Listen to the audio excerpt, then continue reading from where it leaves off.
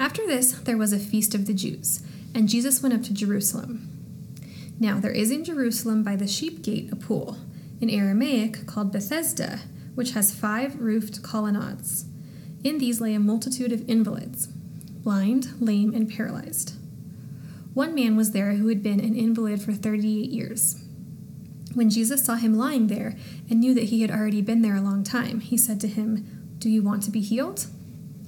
The sick man answered him, "Sir, I have no one to put me into the pool when the water is stirred up, and while I am going another steps down before me." Jesus said to him, "Get up, take up your bed, and walk." And at once the man was healed, and he took up his bed and walked. Now that day was the Sabbath. So the Jews said to the man who had been healed, "It is the Sabbath, and it is not lawful for you to take up your bed."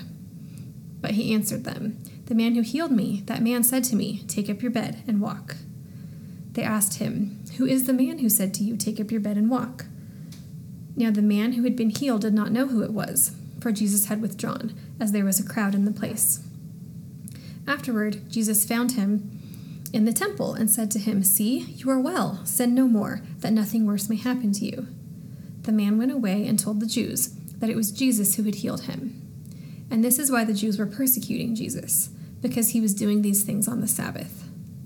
But Jesus answered them, "My Father is working until now, and I am working."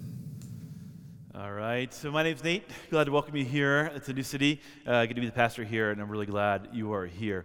Hey, I don't know if you've been doing the Lent Guide. I've been tuning in to the Lent Guide, and if you haven't, I can just tell you that it's not too late to be practicing Lent and to be reading the Word of God. It's not ever too late to jump into the Word and to be starting some practices that are good for your faith.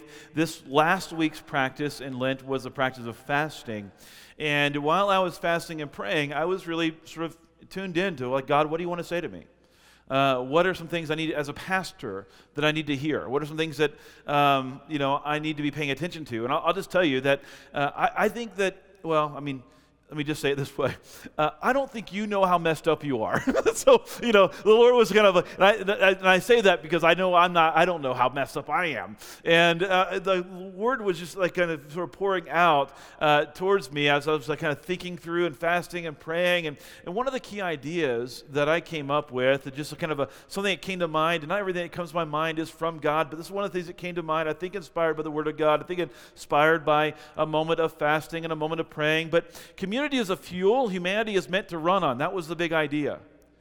That community is the fuel that humanity was meant to run on. You don't have to look much further than the early pages of the Bible. Without Eve, Adam was not okay. And when I've realized that throughout the year of going into isolation and a year of kind of separating ourselves from one another, a year of experiencing distance from other human beings, we're not okay. People are not okay. And they're responding in ways that are not okay because they were meant for community. That community is fundamental to the sanity of humanity. And I have met so many people who've said, "I think I'm going nuts." And I'm thinking, you probably are. Like, you probably are going a little nuts. Because you were not made for isolation. This is not how God made you. Before the beginning, listen, this is what was before the beginning. Before God said, "Let there be light," before God separated the land from the sea, there was a Father, Son, and Holy Spirit living in perfect community. And then when God created Adam and Eve, He made sure that in this creation story, you heard it loud and clear, it is not good for humanity to be alone. And God said, I want you to know that it's important. Community is important. Being near people who love you and care for you is important. It's so important. It's fundamental to who you are, and you cannot achieve levels of sanity without it. To be sane, to be operating in your highest capacity as a human being, you need to be in community. What does that have to do with our text today? I want you to hear me, okay? Because a lot of people right now feel unseen in their pain. Because what isolation does, it not only removes you from community, it removes you from that sharing of a common story. And so people don't have this sort of shared common story, and people are wondering, am I the only one experiencing this way? Am I the only one having this particular side effect? Am I the only one experiencing this particular kind of anxiety or depression or sadness in light of the year that we've been through? And they wonder, like, does anybody even see me? And I want you to know, Jesus sees the people who feel unseen. He sees the people who feel unseen. This is what struck me immediately in my study this week. I just read John 5:5, one man. Now, what's interesting about this verse, like I've read through this passage, and I'll just be honest with you, every passage that I read in preparation for study isn't a passage that jazzes me, okay? And I was like, great, another healing story, And then I read it again, and I just kept reading one man. I know for one man, this was not just a healing story. It's not just another story. There was one man who was there, who had been an invalid for 38 years. And when Jesus, saw him lying there and knew that he had already been there a long time, he said to him, "Do you want to be healed?" The man goes on to say, "Look, I got nobody to help me." In other words, I'm alone. 38 years of being an invalid, I'm alone, no one sees me anymore. And then Jesus picks him out in the crowd and goes, "I see you." And if you feel unseen today, I want you to know that Jesus sees you. And I'm going to let you know the Holy Spirit will reveal that to you if you want him to. He sees you. He sees you. He knows your story. He knows your pain. He knows your sadness. He knows your depression. He knows your anxiety. Like, he sees you. And even though you feel like no one in the world sees you, he's the Alpha and the Omega, the beginning and the end. He sees you. Sees you. Look, our relationship with God, our relationship with people, our relationship with nature itself is all under a curse. That's what the Bible teaches. This man's experiencing the curse in its extreme. Not only is nature itself working against him, he's been an invalid for 38 years, he's also all alone. So he's alone, he's been an invalid for 38 years, he's experiencing all of the effects of the fall. Distance from God, distance from other people, distance from nature itself. He's experiencing all of the effects of the fall. Our relationship with God, people, nature is all under the curse. But Jesus is at work. He's at work fixing it. Here's one big idea for you, and I want you to hear it. Jesus is at work. He's at work. Right now, at work. He's at work in your neighborhood. He's at work in your home. He's at work in your city. He's at work. But Jesus answered them when they were like going, "What's going on with you, man? Like, why are you healing people? Why are you healing people on the Sabbath?" And the religious people always had issues with Jesus. Jesus says, "Hey, my Father is working until now, and I am working. I'm working. I'm working even on the Sabbath. I'm working." So that begs the question, what work is Jesus doing? How would you identify it? If you're saying, "Hey, Jesus is working," okay, well, tell me what the work he's doing. What is the work? Well, it's displayed here in our passage. One man was there who had been an invalid for 38 years. When Jesus saw him lying there and knew that he had already been there a long time, he said to him, "Do you want to be healed?" And the sick man answered, "Sir, I have no one to put me into the pool when the water is stirred up." The belief was that this particular pool, when the water is stirred up, it had healing properties. You got in, you could be healed. "And while I'm going, another steps down before me." And Jesus said to him, "Get up, take your bed, and walk." This is the work that Jesus is doing. Healing. Healing work. There's somebody who needs a healing work. Right? There's somebody who needs a healing work in their marriage. There's somebody who needs a healing work in their singleness. There's somebody who needs a healing work in their loneliness. What work does Jesus do? He does healing work. Miracle healing work. That's what he does. And every momentary healing by Jesus points to the eternal healing through Jesus. Listen to what the Bible says about our reality, and you might be feeling this today. You might be feeling it, okay? Here's what you might be feeling. The creation itself will be set free from its, bondage to corruption. Let's just say the whole world is imprisoned, enslaved to death, decay and to death. In other words, everybody is imprisoned to a reality that life is falling apart. And you might be like just feeling that imprisonment. You might be feeling it today, like in your life. You might be feeling like my life is falling apart. I'm imprisoned to this life that's falling apart, and I don't know where is freedom going to come from. Like, who's going to set me free?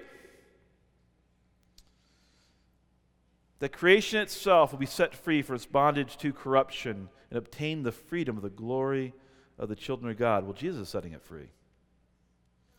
In the words of Revelation 21:5, he's making all things new. He's making all things new. He's renewing what's broken. So what is the work that Jesus does? Jesus did the work making all things new. And there may be something that you need to be made new in your life. A place where death is there and it needs a resurrection. A place where sin has taken root and you need redemption and rescue from that sin. And you need deliverance. But there are two objections to Jesus, and they're common. They're common objections. They were common in Jesus' day, and they're common in our day today too. I want you to see the objections to Jesus healing on the Sabbath, doing his work on a day that religious people had set aside for resting.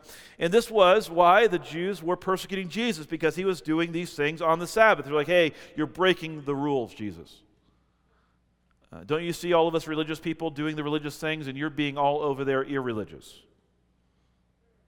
But Jesus answered them, my Father is working until now I am working. This is why the Jews were seeking all the more, verse 18, to kill him. Because not only was he breaking the Sabbath, listen, he was even calling God his own Father, making himself equal with God. And the two objections were these. They're like, hey, Jesus, he's not religious enough. He's just not religious enough. He's not obeying the religious rules. He's not getting in line with the religious leaders. He's just not religious enough. And then there are those who are irreligious often who will look at Jesus and go, man, you're claiming to be God? You're way out of bounds. You might put it this way, in our current context, this is the way maybe sometimes you might feel it, the tension or the objections to Jesus, that religious people don't like Jesus breaking the rules. And irreligious people don't like Jesus being worshipped. But Jesus is going to both break the rules because he's a God who cannot be tamed. He's good and he's sovereign, but he cannot be tamed. And he will demand to be worshipped. And that rubs people. It rubs people the wrong way. You know, religious people sometimes get it wrong. And because, you know, in America, the biggest of the religions is Christianity, sometimes Christians get it wrong. And I just want you to know that religion says that you are saved by what you do. But that is not the message of Christianity. Christianity says that you are saved by what Jesus has done. That's the message of Christianity. You don't get saved because you did the good thing. You get saved because Christ did for you what you could not do for your own. Live the perfect life. And when he died his death on the cross, he paid the penalty for all of your sins and all of your shortcomings. He buried them away in the tomb. He rose again. He conquered sin and death, and he's given you the opportunity to receive life in him. That's the message of the gospel. It's not what you have done, it's what Christ has done on your behalf. Religion is all about the right rules, but Christianity is all about a right relationship with Jesus. And so it's not about coming and obeying all the right rules and getting your behavior in line. It's not about making better Boy Scouts and Girl Scouts. It's turning dead people to living people. That's what the gospel of Jesus is. And mere religion is the practice. Listen, mere religion is the practice of a personal salvation through personal effort. It's the idea that I can receive salvation by being good enough. Now, you don't have to go to church to be religious. Because you can be trying to find your salvation by being really good at your job. Or you can be trying to find your salvation by being really good as a parent. You can try to find your salvation by being really good in a marriage or being really good in some relationship. You can find your identity in all kinds of things where you try to work really hard to go, you know what, this is the thing that's going to save me. But what happens is, when you buy into religious effort, like salvation through religious effort, when you buy into that narrative, you can't resist it, it's a byproduct, you will become a prideful person. Whether in your success or your failure. Because in your failure, you'd be like, I'm trying really hard to prove myself, but I can't seem to prove myself, and all you can think about is how you failed.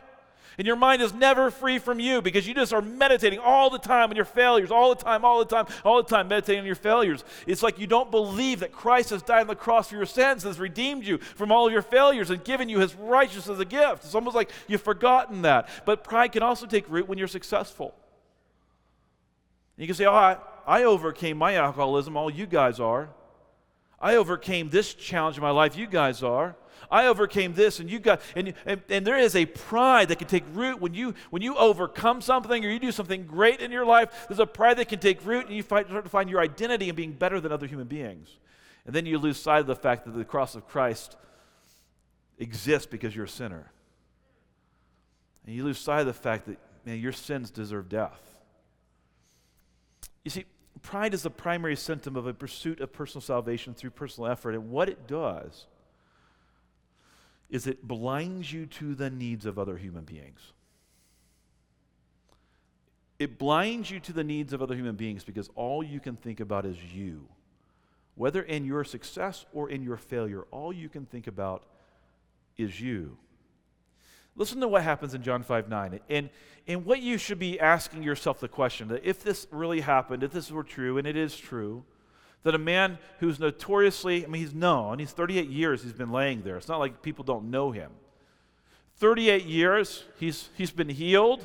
He's taken up his mat, and he's walking on the Sabbath, which is a technical violation of the religious rules. But, if Jesus heals you and says, take your mat up, you're taking your mat up and you're walking. And he takes up his mat and he's walking. What kind of conversation do you think you would be having with somebody who has just received a dramatic healing?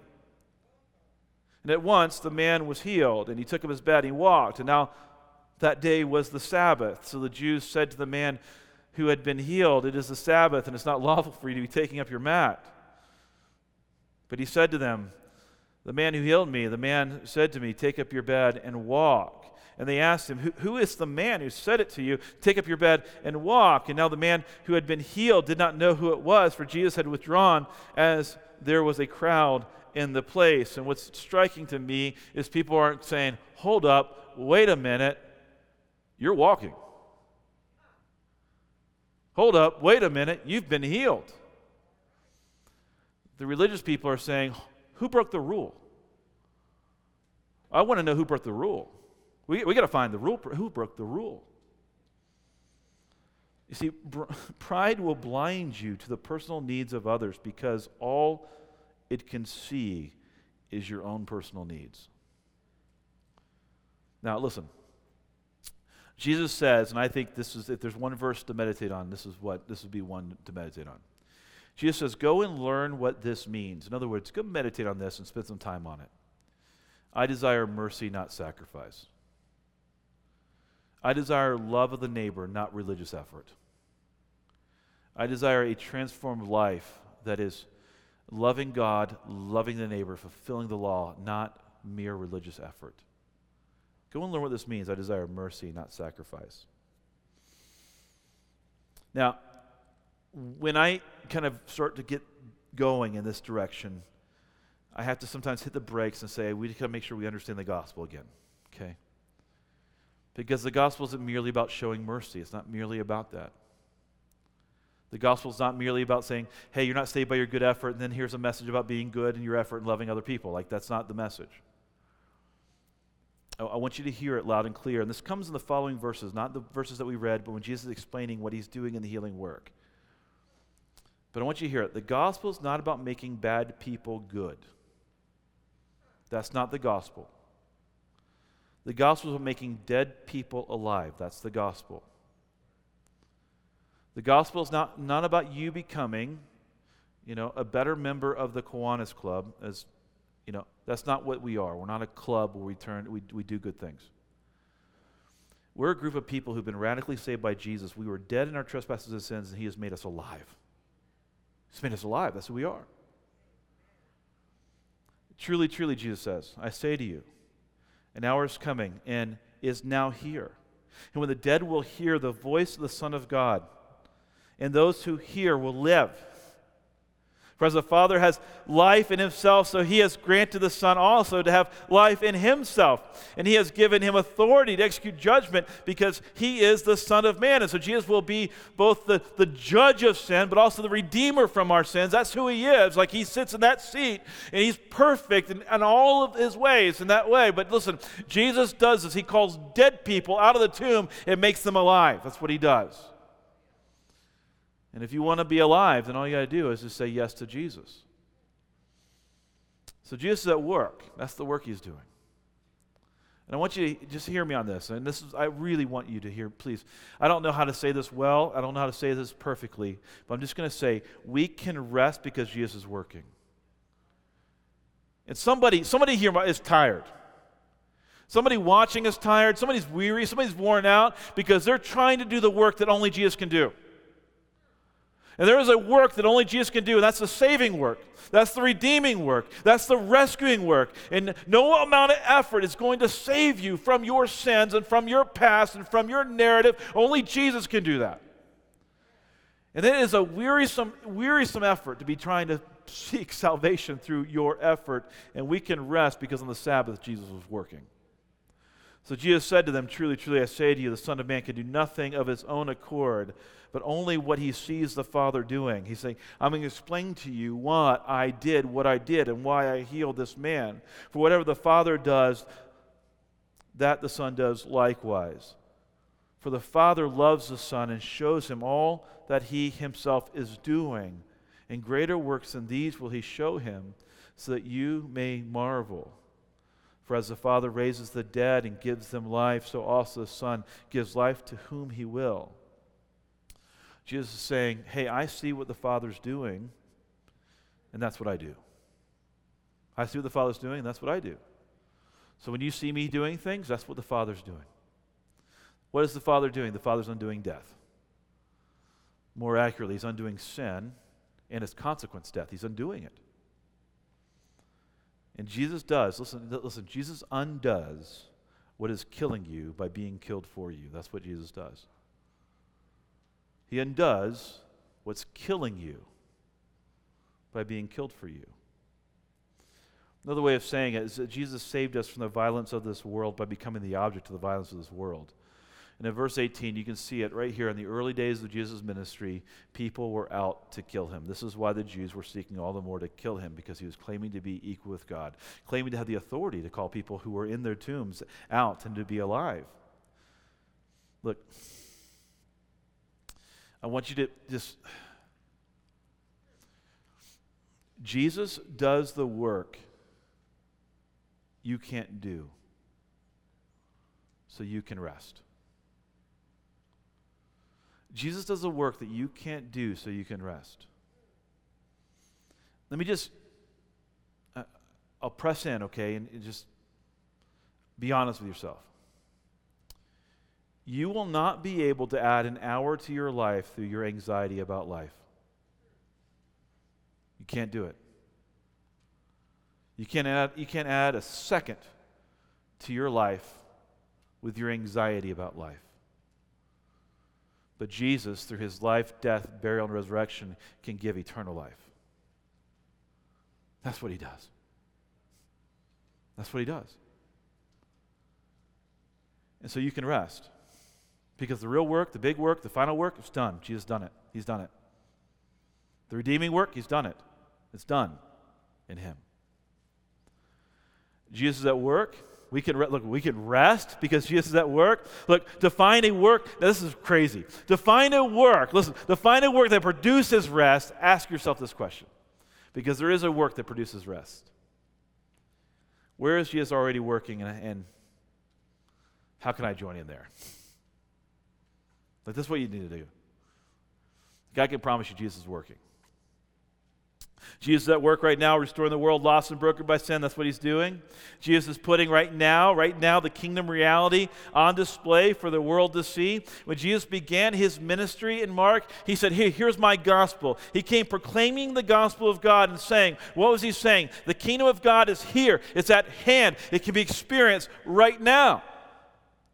And so what are we doing? You want to find the work that gives rest? Let me show you the work that gives rest. We should be putting the kingdom reality of Jesus on display for our neighbors to experience. Saying, this is what it looks like. His yoke is easy, his burden is light. This is what it looks like. This is his kingdom reality.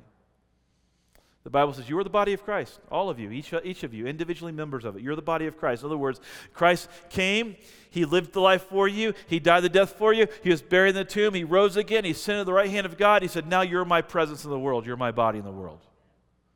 The things that I was about doing, showing what the Father was up to, now you're about doing, showing what I've been up to. putting the kingdom reality on display.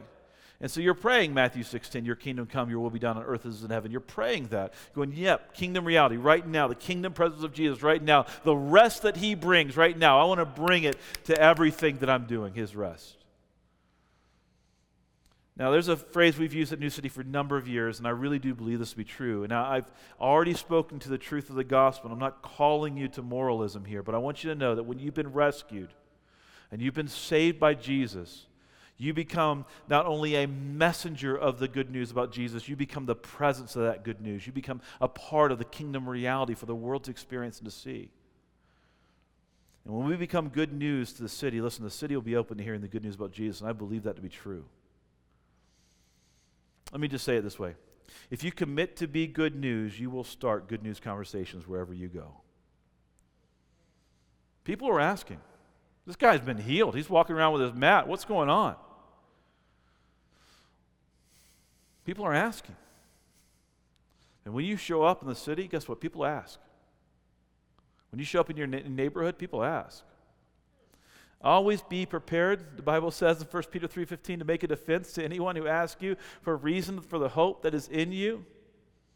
Do it with gentleness and respect, but be ready because people are going to ask if you start living the good news.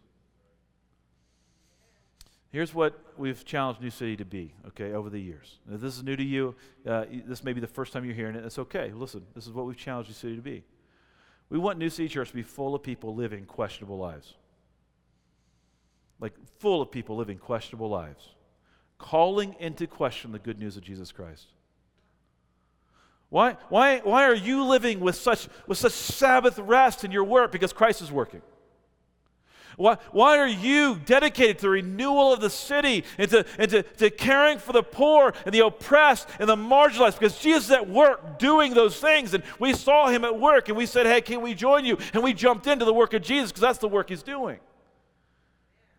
And when you start doing that work, people go, there's something different about you. There's something unique about you. You've got a certain something going on. Tell me more about that Jesus you serve. That's the essence of our Be Good News initiative that we started a year ago today, believe it or not, a year ago. Now, Be Good News is about saying, yes, we're going to be good news, but we want to start good news conversations all over the city by being a good news people. And it's been a year, and I want to give you an update. And this is going to sound like a commercial in the middle of a message. That's not what it is. It's preaching the message, our identity as a community. And so sometimes you just want to know, what am I a part of? So I'll do a little how it started, how it's going. I was going to find a little meme for this, but I couldn't find any good ones that were clever. So I just, we're going to just do a little how it started, how it's going. Let me tell you about how it started. We called New City Church to commit to be good news for people in the city with their lives a year ago. We got together as a church and said, let's do it. All of us, right now, commit to be good news for people in this city with our lives. What would that look like if we did that?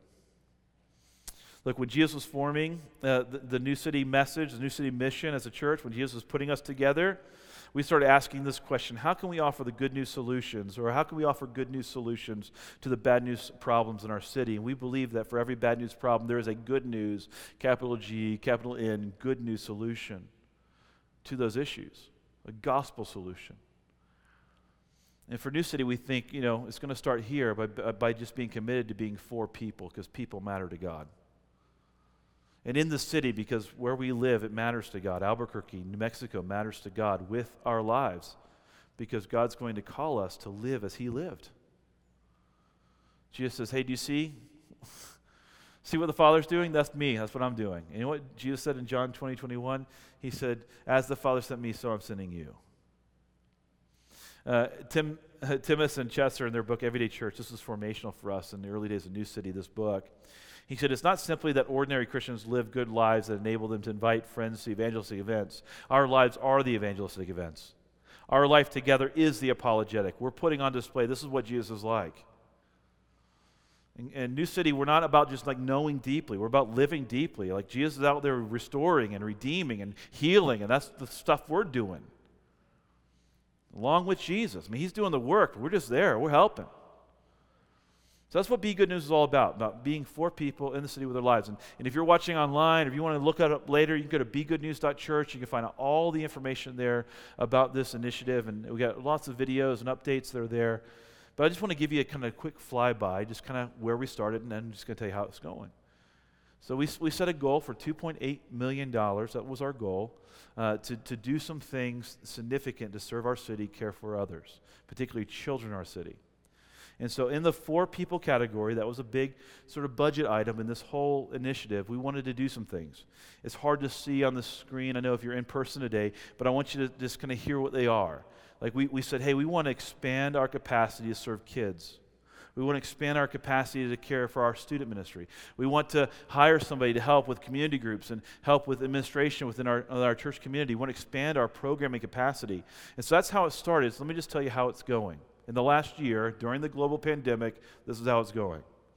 All right, we hired Pastor Christian, who's now overseeing groups for New City, and he's full-time overseeing groups, taking things away from Roger. Roger was doing student ministry and community groups, and Pastor Christian's overseeing our online experience. He's overseeing lots of other areas of our ministry, and he's also overseeing our community groups, getting people connected in community, because we were not made to be alone, and so we're going to prioritize that as a church and say, that's what we're going to do. And then Pastor Roger now is full-time dedicated as a student pastor because our students matter to God, and students are we really do believe that we can cause the greatest ripples and make the greatest impact by strategically caring for children in our city. And then we've increased programming online and in person.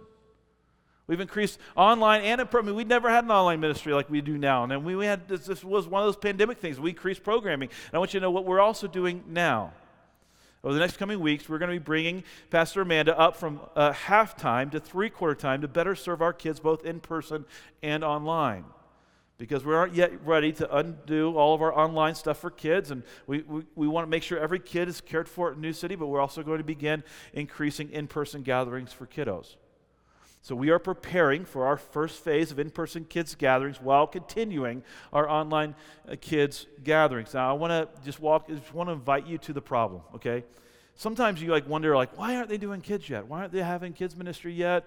We're in yellow. We can have kids ministry, and we part of the initiative is getting a new space. And I'll tell you more about that in a second. But this space, we were operating at 150% or more capacity with our kids ministry during the last seasons. I mean, it was really great. That's why we launched a Thursday night service. We had 2 services on Sunday morning prior to the pandemic. A Thursday night service to alleviate space. We tried to do some things to move classes around so we could alleviate space because we had so many kiddos coming. But at Yellow, at 33%, using not like the most conservative or not the most liberal, but a really reasonable number of capacity, we have capacity for 10 kids in a service on a Sunday, and it's just really, really hard because you have to have 2 adults because we're not going to, we're going to be safe with our kiddos, and you got to have 2 adults in the room, and that was just the challenge. But I just want you to know what's coming up. At Green, we're going to start in-person Kids City for 2-year-olds through pre-K. That's going to be the first phase kind of coming into it. On Sunday mornings and elementary-only events we're going to start doing to kind of care for our elementary kids because kids matter to us. And we believe that we can make the greatest impact and cause the greatest waves by strategically caring for children in our city. And that is why we had as the middle category of not just being for people, but being in the city, we said, we want to increase our unique presence in the city. And we got to do this so we can better care for kids. And you can, if you know anything about New City's history, starting Shine Partnership and starting the collective student ministry and all the things that we've done, we've put our money where our mouth is when it comes to caring for kids in our city. We have done a lot of work to care for kids in our city. But I want you to know we're moving forward on this space. We got the space. We've purchased it over the summer. But we're not looking to create a space for just weekend gatherings. We're looking to create a space that's hospitable to our city throughout the week. That was the goal originally, and that's still the goal now. So that's how it started. We said, hey, we got to commit some dollars to get a new space. How's it going? Well, we purchased the 4,700 space over the summer. We plan on moving in at some point later this year, and you can find out more about it. I'm going to just tease you with this. You can find out more about it in the worship gathering coming up on March 16th in person at the space at 6:30. And we're going to tell you some more about the vision of the building, how we can use it, and we're going to pray over it. But here's the thing, all right? Here's the thing that God said to me this week about this prayer gathering. Hear me, okay? Hear me. If you've been one of, I've been one, okay? If you've been one of those, you've been looking at the state of New Mexico lately, and you've been going, and here's what the Spirit said to me. I believe it was the Holy Spirit. And this, it hit me. I hope it'll hit you. If revival in New Mexico were dependent on your prayer life, would it be happening? So next time you're kicking, New Mexico. This is what the Spirit said to me. If revival in New Mexico were dependent on your prayer life, would it be happening? And so I was like, we got to call the whole church to pray. And so we're going to be at the new space, 4,700. We're going to gather together. We're going to pray. We're going to cast some vision for how we're going to use the space. We're going to pray together. It's going to be kid-friendly. It's going to be interactive. I'm really excited about it, so I hope you'll be there. All right, with our lives, that was the final category of our 2-year sort of desire, budget, just things that we want to do as a church, the impact we want to make. So with our lives, this is about planting churches internationally, planting churches for those who are unreached around the world, about our unique presence in our city and caring for our ministry partners. So that's how it started. How's it going? Well, we planted Luke I in Myanmar to reach the unreached, and he's reaching the unreached. Reaching people who are unreached in the world in Myanmar. We've given significant dollars and time to our local ministry partners, and we have many around the city and many who are focused on serving kids in our city. And we've had many commit personally to Be Good News for with their lives every day and with their everyday lives for their neighbors and their friends. At first, I just want to say something about Luke I. I got an update this morning, so I added this to my notes rapidly this morning. But Luke I just sent an email update about what they're doing in Meguk. And the photo here is of 5 people who've come to Christ recently in their ministry, hearing the good news of Jesus. And these are people who never had the opportunity to hear the good news of Jesus without Luke being there. And in our resources, planting a church for people who are on Joshua Project 0% reached with the good news of Jesus. And by God's grace, we're reaching them. In a country right now that's in the middle of a coup. And the stress and the strain is on, are we going to be able to go? Are we going to be able to help? Are we going to be able to serve? The last time a coup took over the government, it was 38 years before people from the outside were able to get in to help the church in Myanmar. So you can be praying for the persecuted Christians there and the people who are on the tip of the spear sharing the good news about Jesus. But it's fun talking about Luke and the ministry he's doing, but I want to talk to you about you and the ministry you're doing. If you're in person today, there's on your seat a personal response card, and I want you to kind of grab that and pick that up. And if you're online, you can easily go to our app right now, and you can find this personal response card on the app. Now, at the very beginning of our series, we said, hey, listen, if this is for everybody, it's not for anybody, and we've got to make sure that you know that God's called us all to be good news. We're all committing to be good news for people in the city with our lives. So on the back of the card, it just says for, in, and with, and I'm going to ask you the questions right now to consider. There was one man. Jesus saw him, went to him, and offered him healing. He had no friends to help him out. You're the body of Christ. Body of Christ.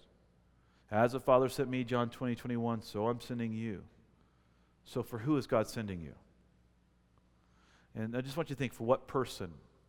In is a place you live, work, or play. So think about where you live. Think about where in your neighborhood. Think about where you work. Think about where you play. For whom is God calling you to be good news for in a place that you live, work, or play, and with what resource? With what resource? Last year, I wrote on my card 4 pastors in the city with my network capacity. I just like to be around people. This past Wednesday, I invited some pastors to go play golf, and one of the pastors, with tears in his eyes, said, I don't think we know how hard this has been this last year. I just don't think we know. And he was wrestling with that personally. I just don't think we know. And I feel, this is my vibe, and I want to be here for you. And I just want you to know, I want to be here for you, but my vibe is action-oriented. This is my vibe. I can't help myself. So I'm going, you know what? I don't know how hard it's been for my friends and for my neighbors and for the people who are close to me and the people at my workplace. I just don't know how hard it's been. Maybe I should start asking. And what would happen if Christian people filled with the Holy Spirit who've received the rest that Jesus brings just went out into the world this week and said, you know what, this has been really hard. Christ has sent me to be here for you. What difference that would make in someone's life. So this is not just hyperbole. If you're online, you pick it up in the app and fill it out or print up the card if you want to. I really want you to, this is for your own benefit. Write it down, make a commitment, put it someplace. So you go, you know what? Christ has been good news for me. I'm going to be good news for others. And what does that look like?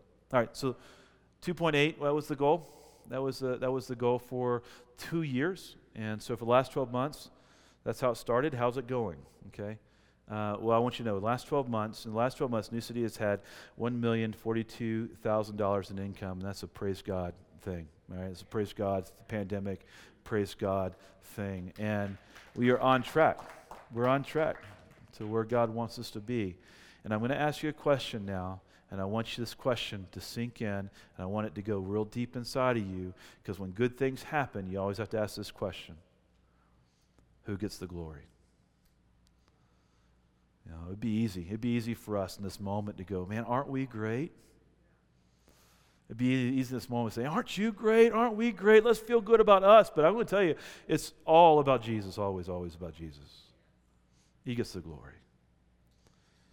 John 5, the section anyway about this miracle ends this way. God has given Jesus authority to execute judgment because he is the Son of Man. Do not marvel at this, for an hour is coming when all who are in the tombs will hear his voice and come out, and those who have done good to the resurrection of life, and those who have done evil to the resurrection of judgment. And Jesus is the one who does it. He's the one who does it. He's the one who has the power of life and death. He's the one who does it. He's the one who's doing the real work. So big ideas today is Jesus at work. He is. I think he's at work here at New City. He's at work. And we can rest because Jesus is at work. We can rest because he's working. And if you want to find the work that produces rest, ask yourself, where is Jesus already working, and join him there. And you're going to find a work that gives rest. Yeah, the Bible says that Jesus is our Sabbath rest. So, Father, I want to just confess that I want glory more than I should, and I often seek salvation through my work and my effort. And so my prayer today is that you would just allow me to receive your complete and finished work, just personally. Just receive it all over again. And realize that that my salvation is not dependent upon my effort, but what you have done for me, and I believe it. And for everybody who's a part of New City today, I just pray you would help us all to believe it, that we can have rest. So if there's anybody today right now, just like hearing this prayer, who's anxiously working to prove their worth or value in the world, Lord Jesus, would you just free them from that anxiety? Let them know the work is done. Give us rest in you, Father. Just give us rest. In Jesus' name, amen. You know, every week in person services, we take communion in the service, and so we got tables in the back and in the front today, and those tables are little prepackaged communions, and you can take during these next few songs, you can go up anytime that you want and grab one of those little prepackaged communion setups, and when you take that top foil off, you'll see the little, we'll just say the bread-like substance that's in there, right? And so we'll say, you know, this is the body of Christ broken for you. And you know, you got to hear this from Jesus on the cross. You got to hear it. He's on the cross, and what does he say? He says, "It's finished. The work is done. It's finished." And you might just go to Jesus and go, "You know what? I'm living like it's not finished. I'm living like I still got to do something to contribute to my salvation. I'm not living like it's finished." And you might just break the body today and go, "Jesus, it's finished. I confess it's finished. The work is complete." And you take the cup, remember his blood shed for you, and just go, "You know what, Jesus, you saved me, you redeemed me, it's finished. Help me to leave full of your grace, full of your mercy, to leave with rest," right? To leave with rest. So go to the Lord's table as you feel led. At home, you can do that as you feel led. We're going to take communion together. If you want to give and be a part of New City with generosity, you can give in the back, in the boxes in the back, you can give online, give in the app. Lots of ways to participate in generosity. Let's stand together, let's sing. Let's give God glory and honor.